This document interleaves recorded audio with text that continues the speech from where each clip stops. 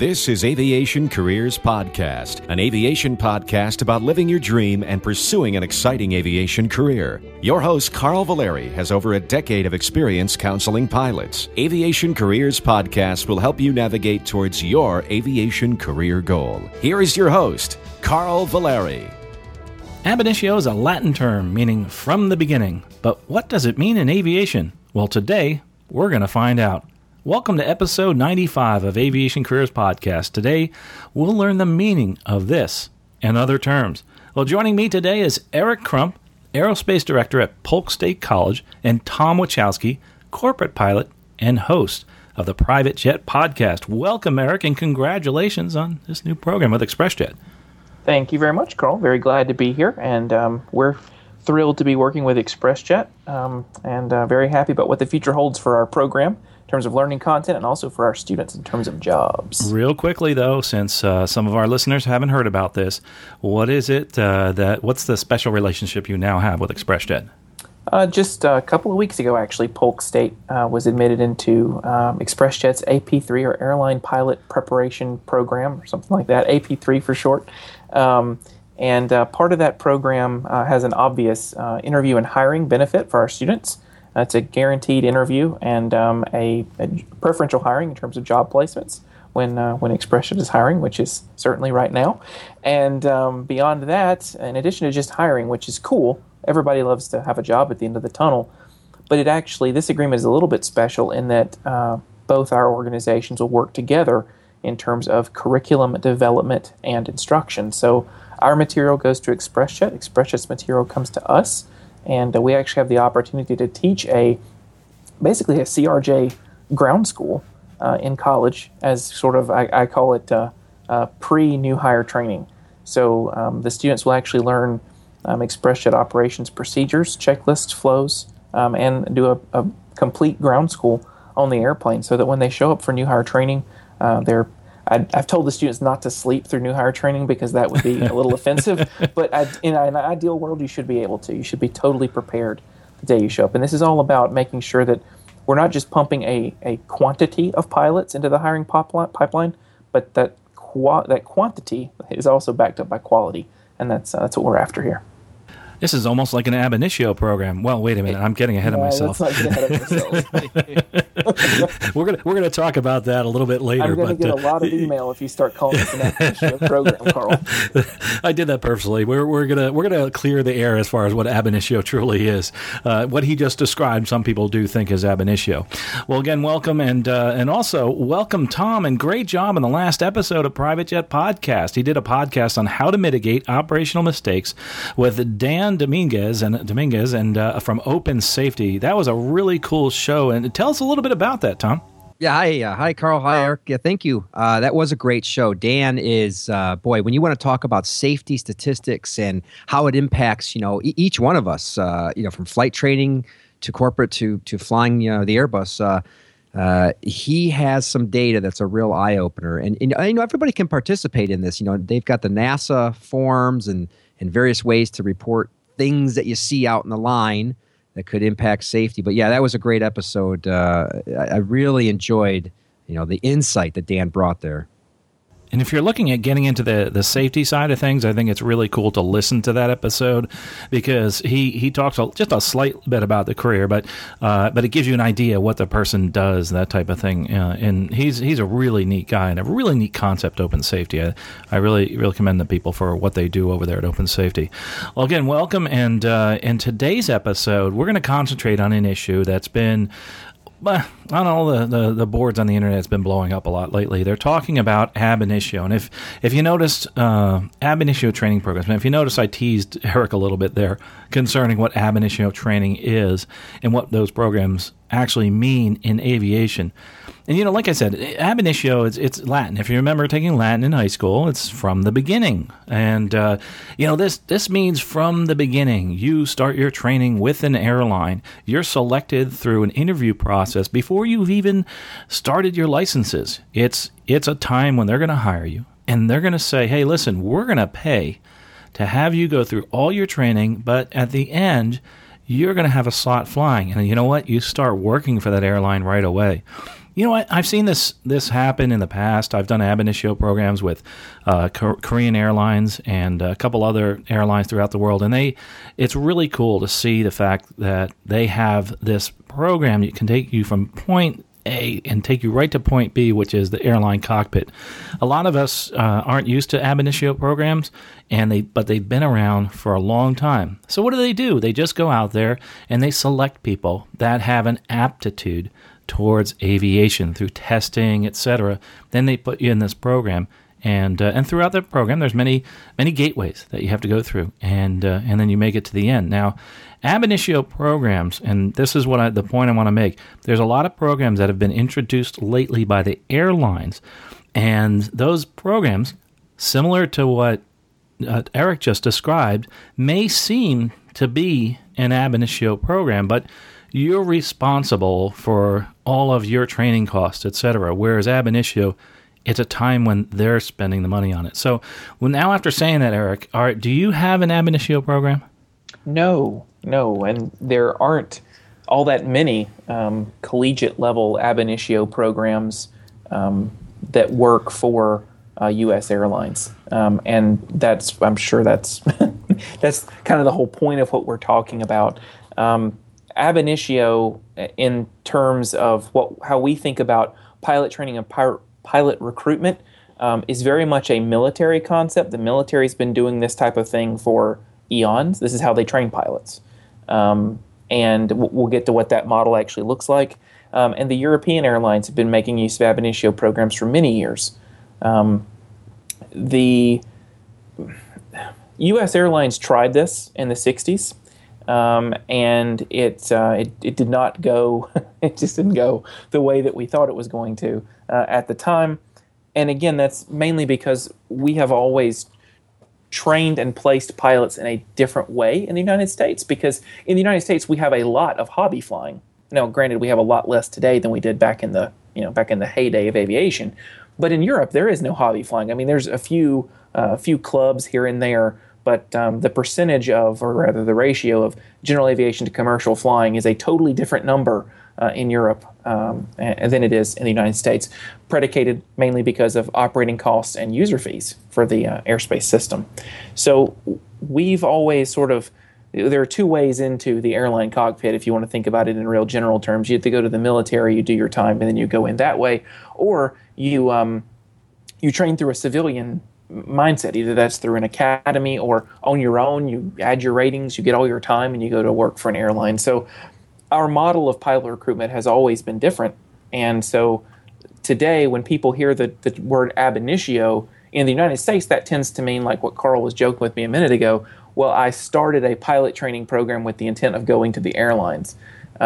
And that's not true ab initio program. A true ab initio program for a couple of things. One, because of the time it still takes to get into the airline cockpit, and who pays the bill. So it's a slightly different concept. But I'll throw it back to you, Carl. It's interesting if you think about this. The ab initio program, the one that I always think of that is a collegiate level ab initio program that's been around for a very long time in the United States, is out in Colorado, and it's the U.S. Air Force Academy.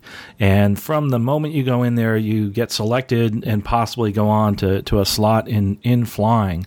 Whereas, it was great that you gave those two. There's the military side, and then there's the airline side. The airline side are programs like Lufthansa flight training. Was it Cathay Pacific also has a cadet program, and we'll have links to those two different programs. But remember this. The military has been doing ab initio from the beginning. I mean, you go in, you take an aptitude test, you take a medical, and they tell you, okay, you have this slot, and you go through different gates, and you make it through different programs. For instance, I used to do training for the MacDill Air Force Base here in Tampa, Florida, in their IFT program. That's the initial flight training program. As a civilian contractor, I would train military pilots. And then they would get to possibly the private pilot, maybe not, just a certain number of hours, and then they would go on to UPT. But after the UPT being the undergraduate pilot training program, in the initial flight training program, at the end, I was told that I had to write something about that pilot I was training and basically, how they did, et cetera, and do you think they would be successful moving forward? It worked out really well. It saved a lot of money with government, but they went back to that IFT primarily being with the military now because they have new training aircraft. This was a time when they were going to a different type of training program and training aircraft. But, even with that, we have limitations because there's limitations as to what we can do as civilians and help them with the military. We don't do as much aerobatics as they do in the military right off the bat. So that's a limitation, primarily because of costs. I mean, it's costly to get those type of aircraft and have them out there flying all the time. The 172s and all, it's easier to have them out on the line and flying those. So there's a difference there. But the undergraduate pilot training programs in the military, this is what's really interesting. I've heard a lot on the internet, and people are saying, well, 1,500 hours, that's not that much, and that's not very experienced. Well, a lot of my friends that have flown for the Navy, Marines, and Air Force are actually soloing a fighter jet within 250 to 350 hours. That's pretty amazing. They go from 0 time to soloing that aircraft. And let's not even mention some of the really cool training aircraft that they have that they're out there doing aerobatics in just a few hours. So to really summarize it, the Ab Initio program is a program where they take you from the beginning, and somebody is actually paying you while you're going through this program, or you're working as an intern, as opposed to what we do in the United States. What Eric was talking about back in the 50s, 60s, they had a real shortage in pilots, and I can't find the article. I had a copy of it. It said, if you have your private pilot's license, here at United Airlines, we'll hire you and we'll get you all your ratings. I think that's pretty interesting. So, but that's almost that's ab initio from being a private on. So hopefully you'll understand a little bit about ab initio and what it truly means. I'm getting a lot of emails from folks again that are asking me, about the new ab initio programs with certain airlines, and they aren't truly ab initio because you're actually having to pay for those programs, and getting into those programs, sometimes it's a long process, and if you read the fine print, a lot of these are actually, they're still under development, so be careful there. Now, Tom, have you ever worked with an ab initio? I have not, no. But, well, let me rephrase that. I guess I have worked with people who have been through, the military program, and I do currently work with people who have been through that program. But outside of that, no. Okay, good. Because I just, because it's not that common, and you don't see too many people going through these ab initio trainings. Other than years ago, especially prior to 9/11, we had a lot of ab initio from the foreign airlines doing work right here in the U.S. So some really cool stuff there. And Eric, did you have anything to add as far as the ab initio? Did we miss any points there? Well, I just have a question for Tom, actually, because Tom you're still doing the corporate pilot thing. I envy you some days. And I envy you some days, Eric. There are other days where you really envy me. But, yes. But that's one heck of a lifestyle, man. I do miss it from time to time. I'm just curious for your thoughts in the corporate world. Is there a sense in which an ab initio program could work like it does in the airline mode in the corporate world? Is there a sense at which that would be possible even? Well, I'm going to shoot from the hip because, I don't have the data to say yes or no either way. But if I kind of go back to what I see and hear, out in the world, prior to the position I'm in now, I was contracting a little bit over the years. And so thinking back to all of those experiences, I would say no. Corporate is an industry still very much almost a club. And the club kind of has certain entry requirements. And I'm speaking very, very broadly. But I have difficulty seeing an ab initio program fit into one of those, air quote, entry requirements. And so perhaps, but boy, I know portions of the airlines are having trouble recruiting pilots, but corporate's just not having any trouble at all. So I don't see it in the future. I think there's such a huge difference in scope of operations from your straight 91, your 91Ks, your 135s.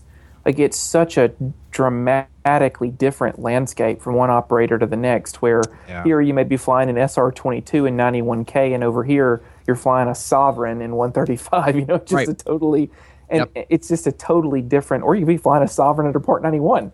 Right. Such a very dramatic different concept, where that was sort of a lead off to why I think ab initio programs work well in the airline and the military concept, because you are flying one airplane on one mission. Yeah. And I think for an ab initio program to work, that's really how it has to work. And for me, I don't so much see, who's paying the bill as being the sole determining factor of if this is an ab initio program or not. I'm also looking to see what the outcome is. Is this an accelerated program to get you a commercial pilot certificate? Okay, well, that's an accelerated flight training program. Is this a training program designed so that you can go to work for an airline flying an airplane on a leg? Then that's ab initio training. Ab initio training has a very specific end goal, not necessarily with a guaranteed hiring outcome. I mean, Lufthansa doesn't have a guaranteed hire on their ab initio program. But in order for them to recoup their training dollars, then they have to hire you, basically is how it works. So if they choose not to hire you, you still get all the training. You didn't have to pay for it, and they don't get the money back. So I don't see corporate operators in the near future anyway. Sure. Getting together for a big confab and agreeing, you know what we should do? We should have a corporate aviation ab initio program, because a Baron and a Sovereign under 91 and 135 are, quite frankly, just operated differently. Yeah, it's a different Mars and operation. Venus. And even a 135 operation here and at another airport in the same city are probably totally different operations. That's true. You're right. Yes. And I don't know that ab initio will ever find its way into corporate aviation because of the difference of the mission. And I think that's why ab initio works in the airline world and in the military world. Yeah, it's a great point. Well, I think, too, let's go back to the expense, because there is a little bit to think about there. There is a bit of economies of scale with an airline that you don't have in a corporate department, where you take someone from point A to point B and you have a certain dropout rate. It seems the percentage of dropouts, in other words, not actually taking a job at the airline at the end, which is actually is the goal, is to have them go through this training and then get hired. You just spent all this money. And if they leave, then you've lost all that money in training. But, a corporate flight department, I don't think could absorb the cost quite as much as a larger airline. Yeah. That's my opinion. True. But yep. I think there's a couple things. And I think Tom brought this point up is, you were going to ask a question, I think, Tom, about this. Well, I think I look at a program like this, especially any program, and Eric, you would maybe appreciate this because you're always evaluating, how you're training your students and really what are we trying to get? What's the end product, right? This is somewhat of an assembly line, and what's the quality of the end widget? And I think, maybe I'll throw it at you guys. What is the key to success in these ab initio programs for maybe both the employee and the employer? And I have an idea what I think the answer is, but what do you guys think would be the key success factor for this whole thing to work? Well, I guess I'll start off real quick. As far as from the employer standpoint, I have a guaranteed stream of employees in an environment in which I can't find or I don't have enough qualified applicants. But I also am training them to work in my operation on my aircraft. And when they come out, they're ready to start. There is not, they're from day one, they're actually flying the line, because of the fact that I've trained them every single day to work in our environment. And in any environment, it takes a long time to get used to that. And I'll give you a good example, and I like to use this example. The flow-through programs with airlines is very similar to that as far as the ab initio training is concerned. You're training people to actually work within your environment. So when you see people that are working at Delta Express going to Delta Airlines, it's like a no-brainer when you get in the cockpit. I mean, I had no problem going from Part 121 regional to 121 major because it's all the same. So that reduces certain costs within training. It also makes the operation itself much quicker, and it actually makes that operation run much smoother. And the reason being... Let me interrupt you there and maybe dig a little further. What, for all those benefits to occur, what do you think would be an ingredient or two that are necessary? Well, the ingredient would actually, well, first of all, you have to have the applicant ingredient. That's really important. And then you also have to have the other side. You have to have buy-off on your employees and the actual management. You have two different things here. And a lot of it's cultural. And that's a big part that we haven't really talked about, kind of a soft item. But you have to have a good quality product that you're taking, and you're forming it into a product that comes out the other end. So the ingredient would be somebody who has an aptitude for that, and it gives you that opportunity to find out if they do have that aptitude fairly quickly. That's a big ingredient there. I agree 100%, and I think for the people listening to this, I think that's a huge takeaway is, what can they be doing now as these programs begin to ramp up? Maybe we've got somebody listening who in 5 years is going to be a qualified candidate. They'll be out of high school or out of college and ready to start this program. What can they be doing now in order to be more, I guess, quote, qualified when that opportunity comes up? Right, and that's a great point. And I think currently I think it's really simple. You if you really love aviation, you need to dig into some books. I mean, I read books all the time about other areas of aviation, understanding Part 121, understanding there's lots of good stuff out there. And then you actually go out and you talk to people, say, how did you learn this? And you find out there's so many darn good resources out there. Of course, there's even, like we do here, I do a lot of career coaching, people going into their training for the first time. I'll spend a few hours with them, preparing them for their first training event at the airline. So find somebody, find a mentor, find a coach, and say, hey, listen, this is what I want to do. I want to be ready to actually enter either this ab initio program or to enter the airline as a new hire or whatever department, say it's corporate, et cetera. And I think that's really important too.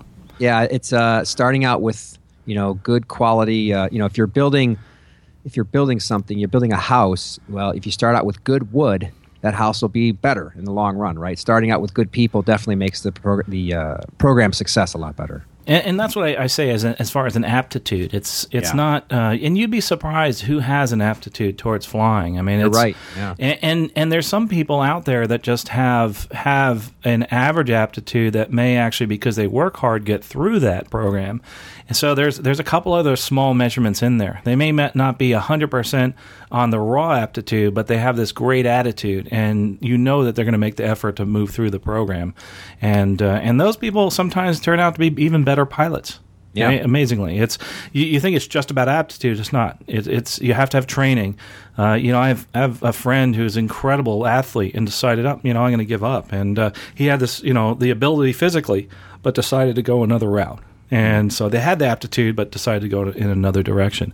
And I think there's a bunch of keys to success from the employer, but also let's look at the employee. These are the people that we're talking to right now. What's a key to success for the employee? And first of all, a big key is understanding where you're going. Yeah. I mean that's a huge key.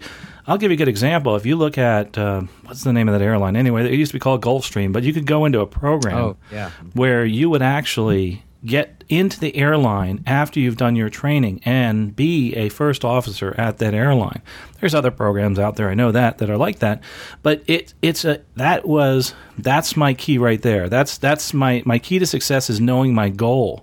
And that's the goal, and it puts me. And I know it sounds kind of strange to some people, but that's the key is knowing that goal, because it's so much easier to get from point A to point B if you're looking in that direction. Don't look to the side. If you know where you're going. Exactly. It's like you got to tune in the right VOR here.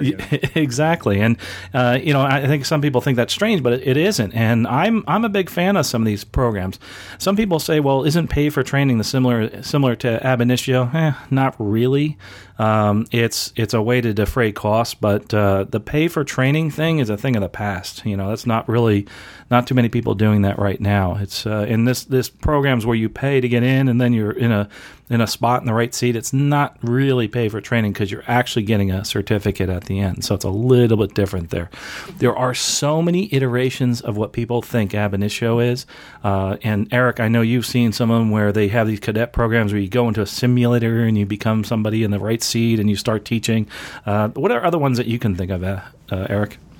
Well, I mean, they range from all over the place, from starting in the simulator to a modified version of how we typically train pilots now in the United States, where you start off in the airplane and but rather than, instead of getting a private pilot certificate and then getting an instrument rating and then getting a commercial certificate, you get what in Europe amounts to a multi-crew pilot license, or an MPL. And really what that is an authorization to operate an airline. You can't go through that program and then operate as a private pilot in a 172. You're not qualified. So they really run the gamut from, traditional pilot training like we know it, with a slightly different, tint or number of hours to complete. So think accelerated training program modeled around an airline's end goals and objectives, or one where you don't get any pilot certification except the multi-crew pilot license. You're only certified, think about it like an RATP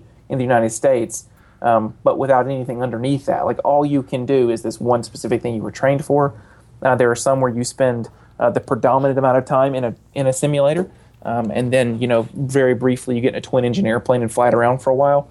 So they're really all over the place, and I think that's why airlines like MPL programs, because it gives them, or not just MPL, but ab initio programs in general, because ab initio is the big umbrella, and then under that there are different tastes or features of different ab initio style programs. But I think airlines like them because they have customizability. They can make it whatever they want to. It's whatever their tint or their intention of what the outcome should be. That's what the program can be. And so when you see programs like Lufthansa or Cathay Pacific that have their own very unique, very proprietary training programs, those are very much airline specific. Or then you look at a company like CAE, who contracts with airlines to offer, a basic, I don't want to call it a stock program because it's not, but that offer a type of ab initio program to different airlines based on their personal wants, desires, and things like that. So it's really all over the place, to be honest with you. And if you're a pilot in the United States and you're looking at, well, I want to get into an ab initio program. Okay, those options do exist, but it doesn't work like the traditional model where you do all of your flight training, you get all your ratings, and then you apply to an airline and then get psych screened and interviewed. Ab initio training works the other way around. So you get psych screened and interviewed at the beginning for your initial aptitude, and then the airline will make the decision then whether or not they're going to fund your training or not. So it's almost like, I like the analogy of the Air Force Academy, because it's very much what you apply, you may not get accepted. And then if you're not accepted into that particular program, of course there are other options, but they are extremely different. And if you've looked at traditional pilot training as the method to get to the airline job, like Carl said to begin with, my biggest, I wouldn't even call it caution, but my biggest advisory to you would be to make sure, if you're looking at an ab initio style program, you get to know exactly what you're dealing with, because they're all different from each other. It's not like, Joe's flight school and Bill's flight school and the airplanes are different, the curriculum looks a little different, but it's basically the same thing at the end of the day. This is not how ab initio works. So make sure you know what you're getting into. Ideally, when you contact these schools, you should be asking for references. Do you have people I can talk to? Is there a student I can talk to? You need to figure out if you're going to be able to succeed there, because it is very much like, entering into a very accelerated, very, I don't know how to word it, but life-altering style program. I mean, the way you live your life will change as a result of enrolling in this program because of the kind of time it takes. I mean, I'm just shooting from the hip here, but Cathay's program is like 50, 60 weeks. I mean, it's a year of your life that you're giving up to do this. And it's all day, every day for 50, 60 weeks. So, you've got to know what you're getting into before you do it, is my point. That's for sure. And what's interesting is that you mentioned Cathay Pacific. You mentioned some of these other airlines that had ab initio originally being foreign carriers. There's a reason why they're doing this. They don't have a pool to draw from. And by creating their own pool, they can draw from that pool. And you have to understand from their viewpoint, you're really not going to go anywhere and do something else, because there's not too many other airlines that are hiring at that point. But why, Eric and Tom, are we talking about this right now? For what reason is all this ab initio come up in conversation? Eric, what? Why do you think? Well, you can't talk to anybody who's in aviation without the words pilot and supply coming up in the same sentence. And some people are vehemently on one side, other people are vehemently on the other side, and then the responsible, reasonable people are in the middle somewhere who acknowledge that, when we look at U.S. airline recruitment, the regionals are feeling a lot of pain. I mean, and it depends on the regional how bad the pain is, but there's pain there. If you fly out of a mid-sized regional airport, you've seen that pain because your flight availability is changing.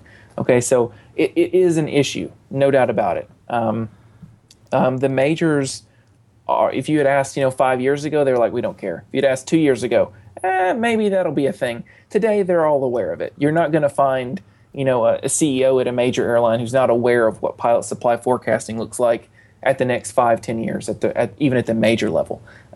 It is a thing. Like there's no way getting around that. And we're not talking about pilot supply, but in order to understand why there are no true ab initio programs in the United States, it is because there are a just ridiculous ton of pilots in the United States. There is a huge pool. Now, you have to pay those people enough to go take the job, and then you have to give them a quality of life where they want that job, and that's a whole conversation for a different day. But from a supply perspective, we do have enough qualified people. There are enough people available to do the work, whereas in the European model, that does not exist. There are no people sitting out there with a commercial ticket and 5,000 hours like, you know what, I wonder if I want to go work for the airlines now. That just doesn't, that's not how that model works in any way whatsoever. So in the European model, like Carl said, they have to create their own pilot supply because there isn't an existing one to draw off of.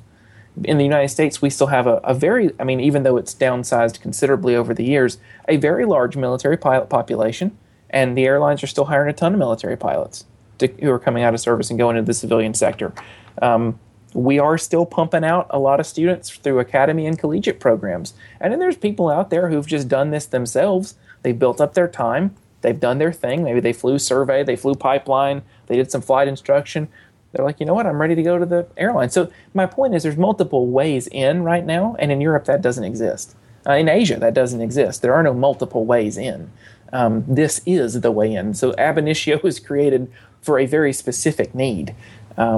And until that need becomes really, really real and apparent to every single person, I don't know that we're necessarily looking at the European ab initio model in the United States in the foreseeable future. It's interesting looking at those statistics. It's just the fact that we have so many pilots, but a lot of those pilots have the freedom to fly on their own. I think you mentioned it there. I have friends that have 3,000 hours of multi-time, a commercial ticket, but it's a hobby to them. There's not too many places in the world that you have that. It's a whole different ballgame. And but Tom, what would you add to that as far as why we're talking about ab initio? No, it's supply and demand, exactly as Eric said. And, if you're a pilot, things are good right now. And this whole industry, Carl, you've made this point numerous times, is cyclical. And so right now, it's like real estate. Sometimes it's a buyer's market, sometimes it's a seller's market, sometimes it's a pilot's market, sometimes it's an employer's market. So it's simply that. You've both made great points, and I think this is useful stuff that people can, maybe take some notes on as they plan out their career path. And going back to that term ab initio, and just to summarize, an ab initio program is normally a training program where you start from the beginning and you apply and you get accepted, and then you go and you train. And then afterwards, you work for that airline. And normally during that whole process, you are actually an employee of that airline. During that process, you are going from point A to point B. I know that a lot of you folks that have been writing into me have been asking about these programs that you're calling ab initio, where at the end of the training program, you have a guaranteed interview with the airline. Not truly an ab initio program. It's great that you have that guaranteed interview at the end of the line, but that's just an interview, which is wonderful that they set that up. But it's just an interview. It's no more than that. It's kind of like what we have with the majors, with the flow-through programs. And those flow-through programs are programs where, regional pilots can actually go to the major airline and have a position at the major airline. I worked for a regional like that, where I had an actual position at the major airline. Well, the problem is 9/11 happened and they got rid of those flow-through programs. So they can change at any moment. They can change. But just a quick point as far as the regionals and the pain that they're feeling. I can't say which regional I was talking to today, but their schedules are, for their pilots, they are not very good right now. And one of the reasons is that the major airline that they're working for is pulling flying from them because they're trying to find a regional that can fill the seats. They can't fill all their pilot seats with pilots right now, so they're having to cancel flights. Or they're just not able to do the flying. If you notice, the regionals have gone to this model where they have many different regional airlines. The majors have tons of different regionals flying for them. So if you can't do the work, I have somebody else over here that can. Well, that's kind of drying up a little bit. And now we're seeing these mentions of ab initio programs, different type of flow-through and gateway programs again. And just like Tom said, this is a good time to be a pilot. You're seeing salaries go up tremendously. And, you know, I'm a part of that. I'm real happy that's happening right now. But the worm always turns, and it can change on a dime. So ab initio is a great thing. I don't think we're going to see it in the United States just because I feel that we're seeing a little bit of a resurgence in the pilot population amongst the younger people. Obviously, they're not certified yet, but I see a much larger interest. We're seeing more interest in the different organizations, but that's going to take a while. Some of these are amongst people that are not even of age that can get their pilot certificates. So that's some wonderful conversation about ab initio. And guys, if that's it, do you want to add anything before we move on to our really important listener mail that we have? If you're in an ab initio program, I want to know what it's like because they're all different. I don't understand all of them myself. And if you're in that boat where you're like, I don't get this, I don't get how it works. Welcome to my life. I don't get how they work either. They pop up. They look really great, but they're all very different, and they're very different from the way I trained. So the only thing I would offer is don't get frustrated if you're looking at ab initio programs like, well, this one's totally different. They are, and it's gonna take a lot more research on your part to understand what you're getting yourself into, as opposed to what we consider to be traditional pilot training. I don't think that's a bad thing. Just something you should be prepared for. That's it.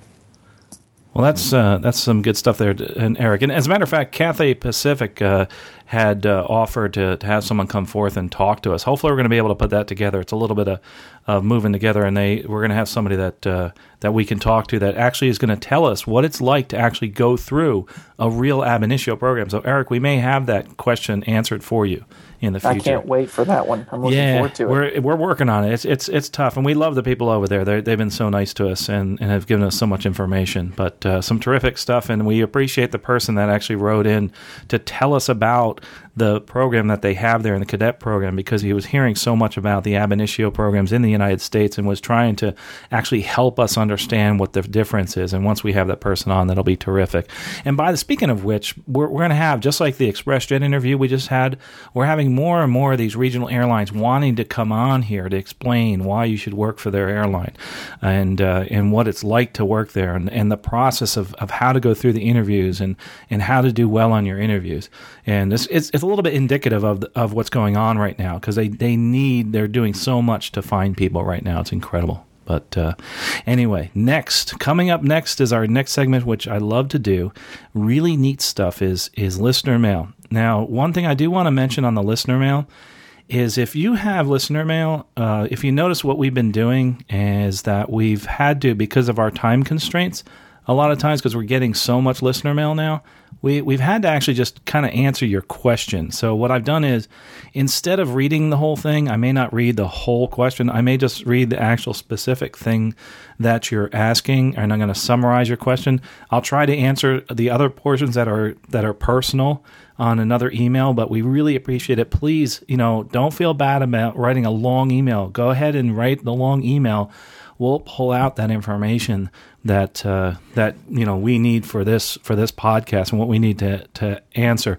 I'd have to say about half the emails I get from you folks are, hey, listen, I'm sorry this is so long. Awesome. Give me your story. I want to hear it. We all would love to hear what you have to say.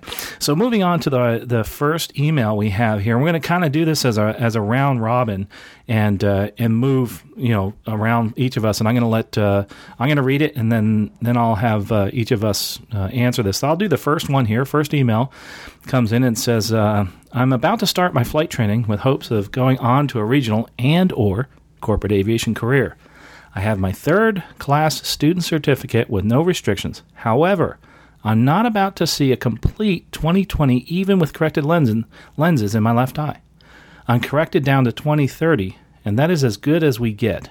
My optometrist says it's not uncommon and I shouldn't be alarmed, except will this condition keep me from obtaining a first or second class medical? My answer to that is the first thing you need to do is talk to a medical examiner prior to taking and getting your first class medical and say to them, hey, listen, this is what I want to do. I'm not sure if you mentioned that when you first got your student pilot certificate, if you told him or her that you were going on as a possible career, because they may have had a different conversation with you if you did that. So if you're going in, by the way, anybody going in for a student pilot certificate, make sure the examiner knows that someday you want to be an airline pilot, because then they're going to have another conversation and they're going to discuss what the regulations are and what the requirements are. Right now, and I have a link to this, the FAA regulations, in getting your first, second class, you need 20/20 corrected. And you can have, almost blind without the glasses on, but you have to have 20/20 corrected. Now, does that mean you can't pass that exam?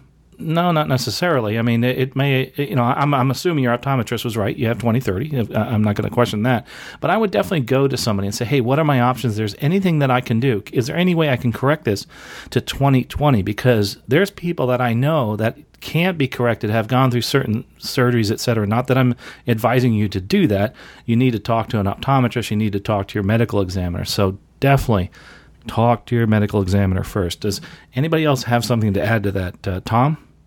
Nope, I think that's great advice and definitely something to do early on. It's good that he spotted that now. Yes, yeah. And I know Eric's been through some challenges with your vision, haven't you? Well, I fall into that blind without corrective lenses category. In addition to being colorblind, I have 20/650 vision. Wow. So I think 2800 is where you're legally blind. So I can't see at all. If I hold my hand up next to my face about nose width away, I can sort of make out the lines on my hand. So yeah, I'm pretty much blind without corrective lenses. The only issue there is, yes, the regulations state that you have to be corrected to 20/20. Understand that at least in some classes of medical, distant and near vision requirements are different. So that's just something. I didn't say if it's 20/20 distant or 20/20 near. I assume he means distant vision because that's what most people think of. But that's just something to keep in mind. There are differences there, and ultimately why you should absolutely have that conversation with the medical examiner. You need to figure out which, what certificate you're going to be able to obtain, and then beyond, what's in the regulations. Again, is there a waiver? Is there some other means of compliance that I can go through that would get me a statement of demonstrated ability, for example? Is there a SOTA for this? And your medical examiner is your number one choice of information on that subject. Great advice, Eric. As a matter of fact, we're going to let Eric answer this next question. So again, Thanks for that. Thanks for that question. And we're going to throw this one in. Eric, so I'll read this one, and it's really a cool question. I love these. I hear this all the time. So I just love these types of people that are out there looking at this as a career. First, it starts off with I love your show and listen to all your podcasts. Great unbiased information and advice. I can't get enough. Well, thanks.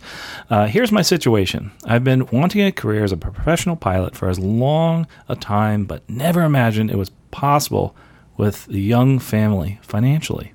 Now that I'm semi an independent rep and child getting married, I can't realistically consider it. Ideally, I would prefer a regional flying or a charter job close to home base. I'm in my early 60s and I have a great career and recently became an independent representative, doing well financially. I started flying lessons at 15 and attended aviation college, went to work for a major airline in a non-scheduled as an AMP airline rep. I left aviation industry during deregulation and couldn't compete with the military pilots from Vietnam. In retrospect, it would have been beneficial to have continued training and building hours. First of all, don't ever beat yourself up for what's in the past. We need to learn from what we did and move forward. And he goes on, here are my ratings and hours and short-term goals. Private and instrument, your current, ATP, 13 months to build to 500 hours. Unfortunately, previous aviation degrees does not qualify for the RATP, the restricted ATP, under the current rules. And 750 hours and 30 multi. have a second class, and qualify for a first class medical, A&P certificate, but he's been out of the maintenance field for a long time. I now have the funds to train for the commercial and single-engine land and multi-engine land rating, and we'll be starting soon. Your recommendations and advice would be appreciated by us older pilots who still have a few years at age 65 to age 65 at the regionals.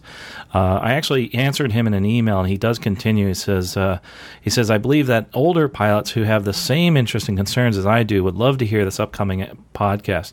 The term older pilots is relative. Some pilots think that too old at 25 to start an aviation career. Boy, I understand that. I was told at 23 I was too old to start the career, and it wasn't until 33 that I actually got started. He continues, I've heard of pilots 60 plus being hired at the regional level. How realistic is it? I sent an email to a prominent aviation instructor, and the instructor basically said, forget it. That answer stopped me a few years ago to dive in. Now, a few years later, I'm considering an SIC program to build my hours towards an ATP and allowed to get hired. What's your opinion, Eric? Oh, goodness. Well, I can tell you, obviously, I'm not in this particular boat in terms of age just yet, but I can tell you I have a person on my staff who just turned 65, and he aged out right before before the rule changed. Anyway, so his comment was he had been approached in the last 2 or 3 years by 3 different airlines to come back to work for them at 62, 63 years old. Is it possible? Absolutely.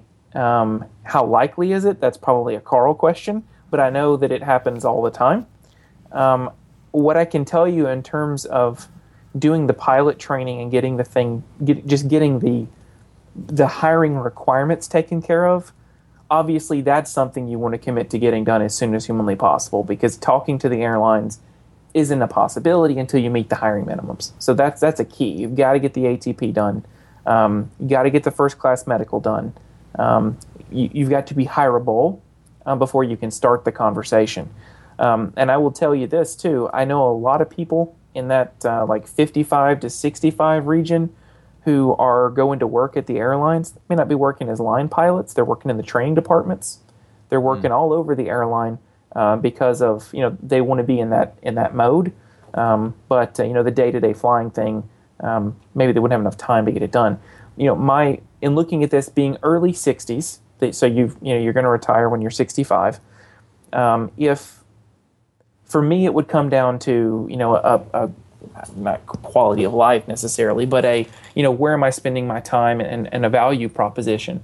If the money's not an issue because we have this independent thing going on the side, that's great. But I mean, obviously, basically you're talking about 3-4 year pay by the time you get forced retired, and 3 or 4 year pay with the regionals today is still not all that great. I mean, it's a livable wage, but it's not the best money in the world. So the time left to make what many would consider quote unquote good money at the airlines, I wouldn't say that particular opportunity exists, but is there an opportunity to get a job? Yes. That's a no-brainer. I tell people all the time, if my 7-year-old had an ATP and a first-class medical, they would hire her. So anyway, I don't think that's an issue at all. No, I think you're correct on that, Eric. It's and to add to what Eric just said, if you got to figure out what your goal is, where are you going with this? It's just think about it. You just mentioned a couple years that he'll have at the airline. Well, if your goal is to say you were an airline pilot and use that down the line to help you get more work, because it does help to say, hey, it gives you some credibility that you're an airline pilot. Say you want to instruct afterwards, etc. That's terrific. He also mentioned the fact that if you were to go into the training department, we hire at the airline I work for people over 65. And they are hired, but they can't actually fly. But they do get their type ratings, but they don't actually fly the line. And that's another option, is to go into the training department. That's a lot of fun. But if your goal isn't financial, I'd say go for it. If your goal is financial, you're not going to make that as much money. Like Eric stated, it took me about 4 years till I made more money as an airline pilot than I did as a flight instructor. So good discussion there. I know it's But it's realistic on the corporate side. Well, let me ask Tom. Tom, what do you think as far as somebody who's looking not just for the airlines, but also on the corporate side and starting at that age? Yeah, that's the first thing that popped in my mind. Of course, I'm biased on that, but I guess, I don't, how do I say this? I think you nailed it, Carl. Why the whole thing here is what's your goal? And it sounded like from his email that he really was interested in the airlines. And so, we all know, and I think a lot of your listeners after listening to this podcast, that there's so many roles inside of an airline that being a pilot, you can do those roles. It's not necessarily just flying. And so if his heart is really set on the airlines, like it maybe sounded like it is from his email, I think your guys' advice is straight on. But if he's open to, corporate or charter career in that area, he might have more longevity career-wise there, simply because, they don't kick us out at 65 as if you're flying for a rich guy or if you're flying for a company that has an airplane. So that might be an option. But the other thing I was going to add is, Carl, you said, what's the goal? Get clear on the goal. But in this gentleman's circumstance, I would also make sure I get real clear on the why. Simply because, there's just no other way to say it. Time's a ticking. Time is of the essence here. And make sure that all this is going to be worth it to you. I'm not 60 plus. I don't know what life's like there, but I certainly would just not want him to go through, because let's face it, it's tough, right? Getting all those hours and getting beat up and all that, it's tough. Just make sure it's worth it for you. Sure. Yeah, that's great advice. I mean, and it may be worth it. Like I said, there's a lot of people that would love to say that they flew as an airline pilot. Yeah. And then you could still move on to the regionals after that, to the corporate after that, which I think is something that you have to look at. There's guys flying corporate that are older than 65 out there, as Tom can attest to. Yeah. But then again, at 65, you still have a somewhat of a physical limitation. You better be in good shape because I don't know how long. I've seen guys last. We had a guy at the airline. He lasted till he was 75. And now is when, remember, they changed the rules to age 60 many years ago. And he actually was 60 years old, and they gave the airlines, I think, or he was 65. They gave the airlines 5 years to comply with the age 65 rule, or the age 60 rule. So he was 70 by the time that happened. He had to stop flying, and he stayed in the training department. I think he was 78-year-old or 75-year-old when he left. It was incredible. Yeah. I flew with the oldest gentleman was 73, Navy captain, and boy, could he fly that plane. He was sharp. Yeah. Real sharp. Yeah. So, again, you have this skill, and it lasts. And it's a little tougher to add a new skill. But if you have an old skill, as you're older, you usually still keep that skill. So you just have to keep up to date, that type of thing. But yeah, great. I would say just go for it if that's really what you want to do, and understand the ramifications, meaning that you may not be making the money that everybody else is. If you're looking for the six-figure income airline pilot, you probably won't make it to that point unless you're actually working in the training department. And those people make really good money, even if they're not at an airline. They're working for a simulator company outside the airlines. So definitely a good thing to look at. Really interesting stuff. Let's move on to the next question. We got a couple questions we have to get through in the next 10 minutes or so. So let me summarize a couple more here. Let's see. We have one that comes from somebody in the UK, in the United Kingdom. And I'll just summarize his question. He says, let's see. My question is this. The United Kingdom has a dismal amount of scholarships and bursaries to help people become pilots compared to what the states have. If I'm saying that right, I think I am. Bursary is basically it's like a scholarship, and it's an award of money for people that actually need money. There's usually a financial need that's associated with that. He continues, with a pilot career being a global industry, would I be eligible to apply for stateside bursary or sponsorship without having to do the training in, say, Florida? And he says, great podcast, by the way. I really enjoy it. I drive a lot for work, and it certainly makes the long-distance trips easier. Keep up the good work. Blue skies and happy contrails. That's some really good, that's a great question, because every single scholarship that's out there, and of course we have the Aerospace Scholarships Guide, that actually, and you can find that at aerospacescholarships.com or here at Aviation Careers Podcast. If you go out there and look at the requirements, I challenge you to go take a look at some of these. Some you have to be an American citizen, some you don't. Some are sponsored worldwide. As a matter of fact, there are scholarships that people don't even know about that are in their country. Like we were talking about looking into more in the UK at some point. We're trying to focus on Canada right now, and some of those we're trying to go regionally, but we are adding other ones out there. And some of these are just trying to get the pilot population to grow.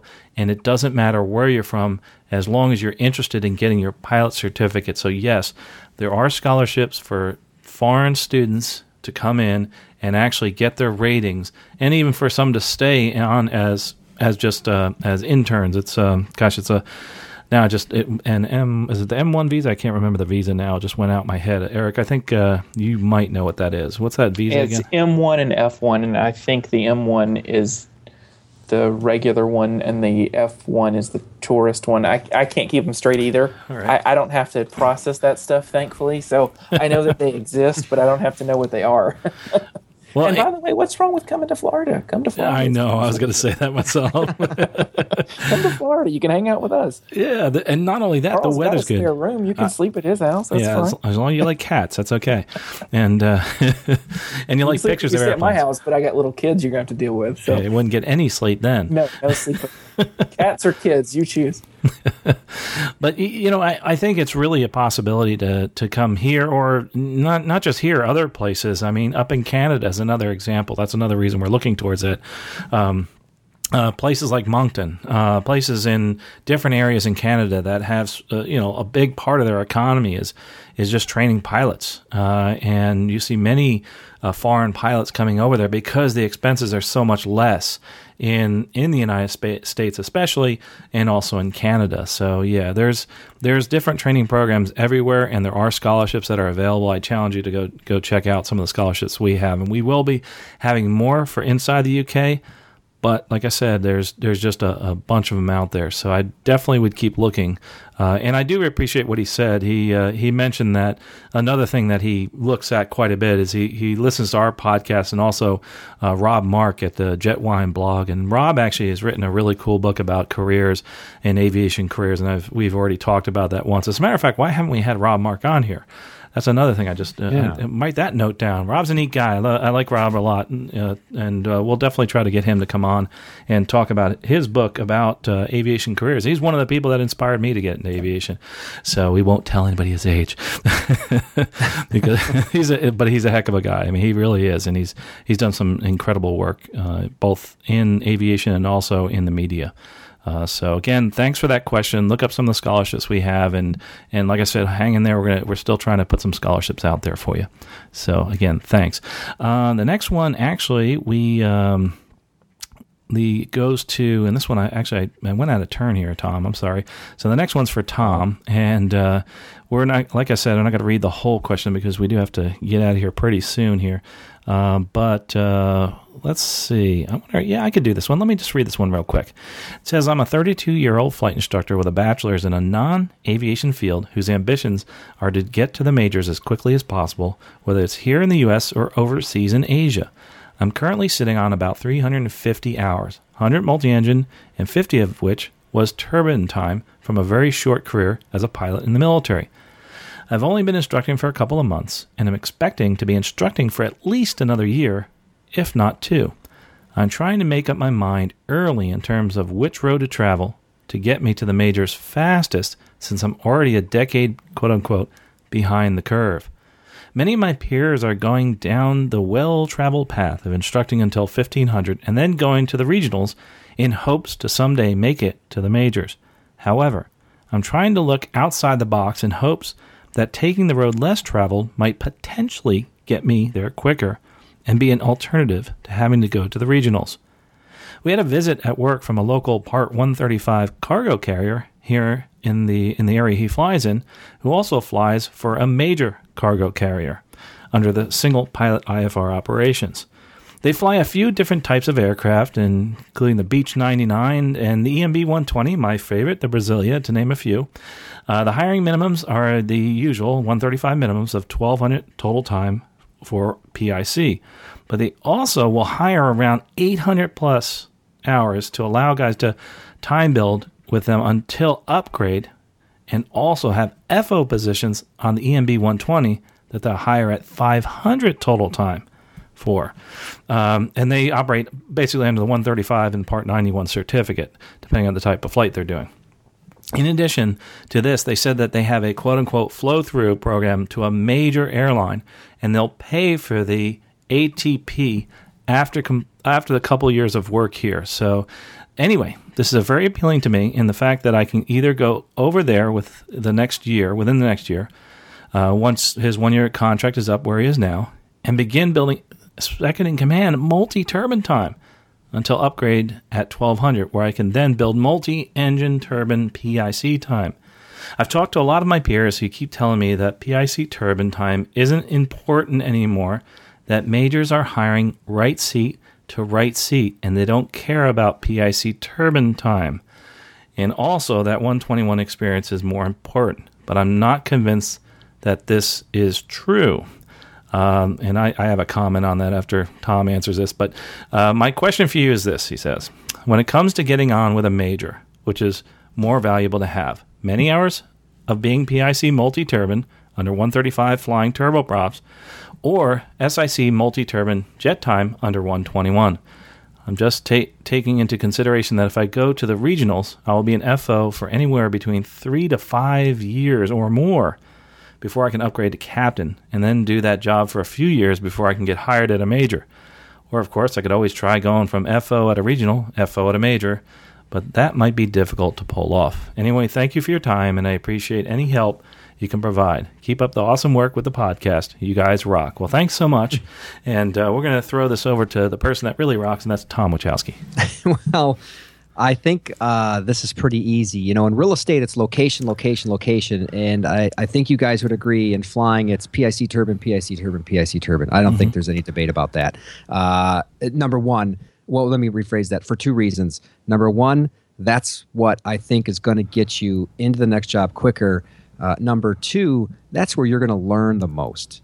No doubt about it. I mean, you guys can both attest when you're signing on the dotted line for that airplane, I don't care how long you've been flying it, you think differently. So PIC turbine all the way. Yes, I would say that also. And of course, turbine is turboprop. He's thinking that that's not valuable, and he also and then another thing that he talks about too, and it is valuable. PIC turbine is very valuable, and I tell everybody try to get that PIC turbine as quickly as possible. Remember that point where I was saying I have something to say about that the airlines don't care about the PIC turbine time anymore. Well, I tell you what, if anything ever happens and things slow down, they are going to care, because that's distinguishing you from. Just remember what Tom just said. PIC is PIC, SIC is SIC. Is it true that they're hiring people from FO, first officer with no PIC time, to first officer in the major airline with no PIC time? That's true. Do they want to do that? No, they have to do it right now because there's not as many applicants that are qualified right now going to the majors. And there's a couple reasons for that. We've talked about it. These people are actually making a lot of money now working at the regionals because they've been there for so long and they're making so much money as a captain. So you got to look at that. You got to look at that and say to yourself, gee, what's the best thing for me to do? It sounds like I'd rather get the PIC turbine time. You're gonna be sitting in the right seat of a jet for a really long time at some of these other places. And as a matter of fact, I have another person that I had given advice in this manner, and after I think it was less than 2 years, is upgrading to captain and at the regionals, and we'll have PIC turbine start building in just a few months. I think that's really really good idea. What do you think, Eric? I have to let you chime in on this one. I've heard this a lot too. Nobody cares about PIC time anymore, and that's, I don't know if it's true to say no one cares. That's kind of a broad generalizing statement. I think that it's fairly easy to find a job in the regional market right now. No one's going to argue with that point. The only thing I would say is if you have the option to build PIC time, you should always do that over anything else, because there were a lot of people who I knew and who were counterparts of mine who were at the airlines while I was sitting in corporate when everything started to go downhill, and they all went in. They didn't have any PIC time, but they went in a hiring boom, and they were the first ones to go. It's just, I mean, it's whether you're thinking short-term or long-term.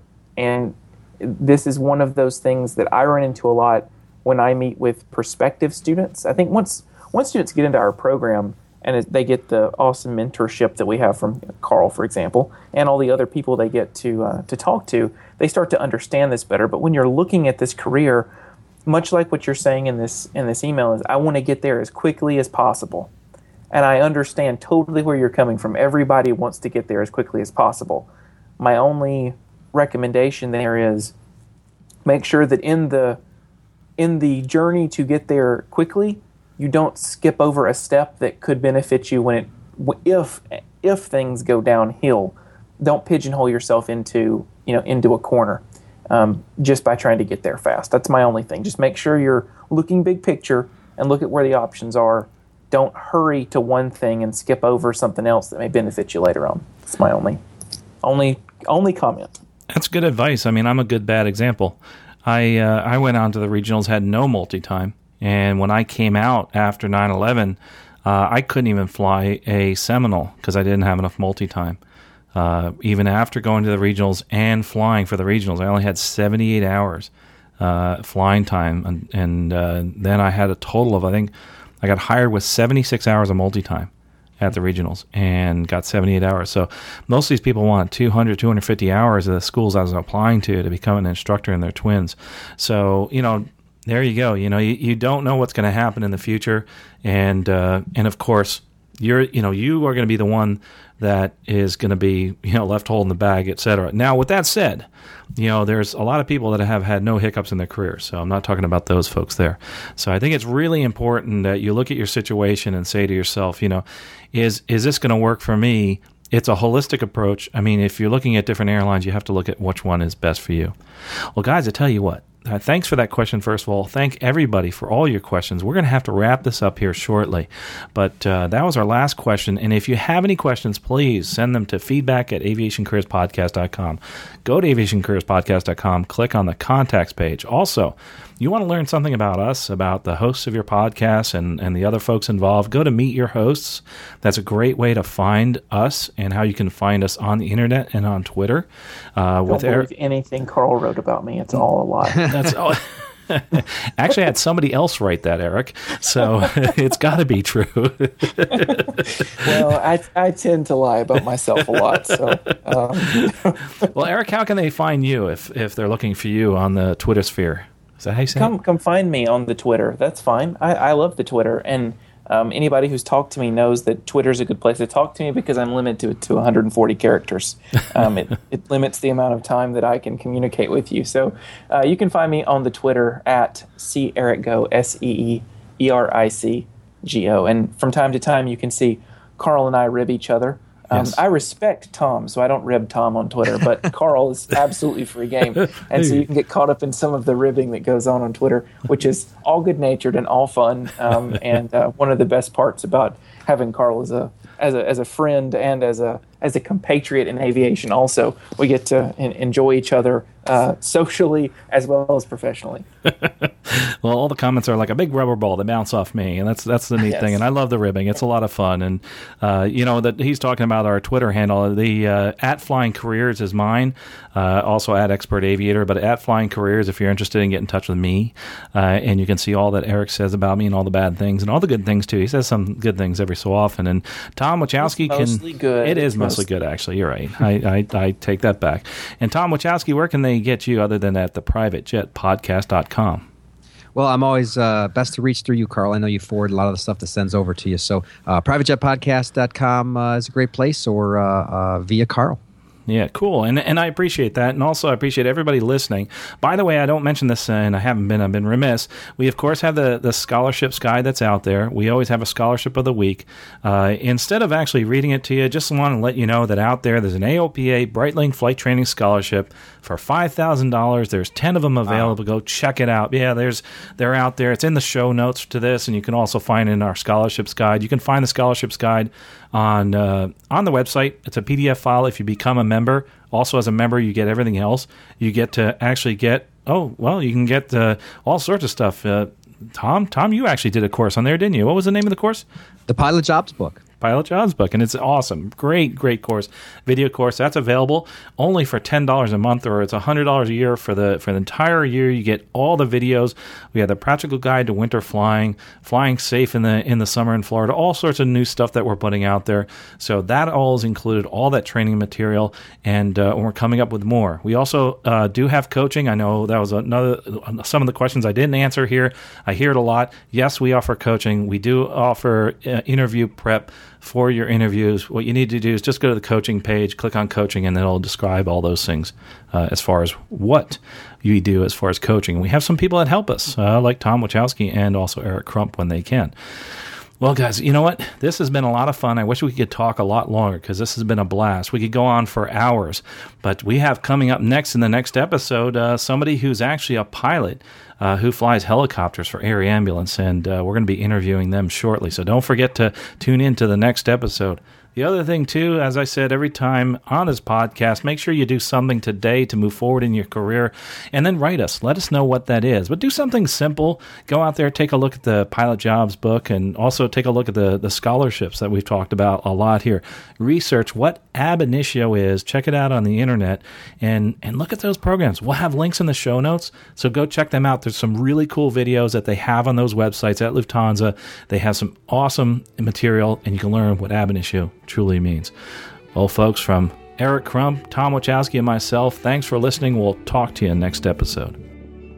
You have been listening to Aviation Careers Podcast, an aviation podcast about living your dream and pursuing an exciting aviation career. This aviation podcast is produced by the Valeri Aviation Corporation. Although host or guests may receive compensation for products and services discussed in this podcast, compensation never influences our opinion. Before purchasing any product or service, you should always do your own research. Music by Billy Wheeler. All rights reserved.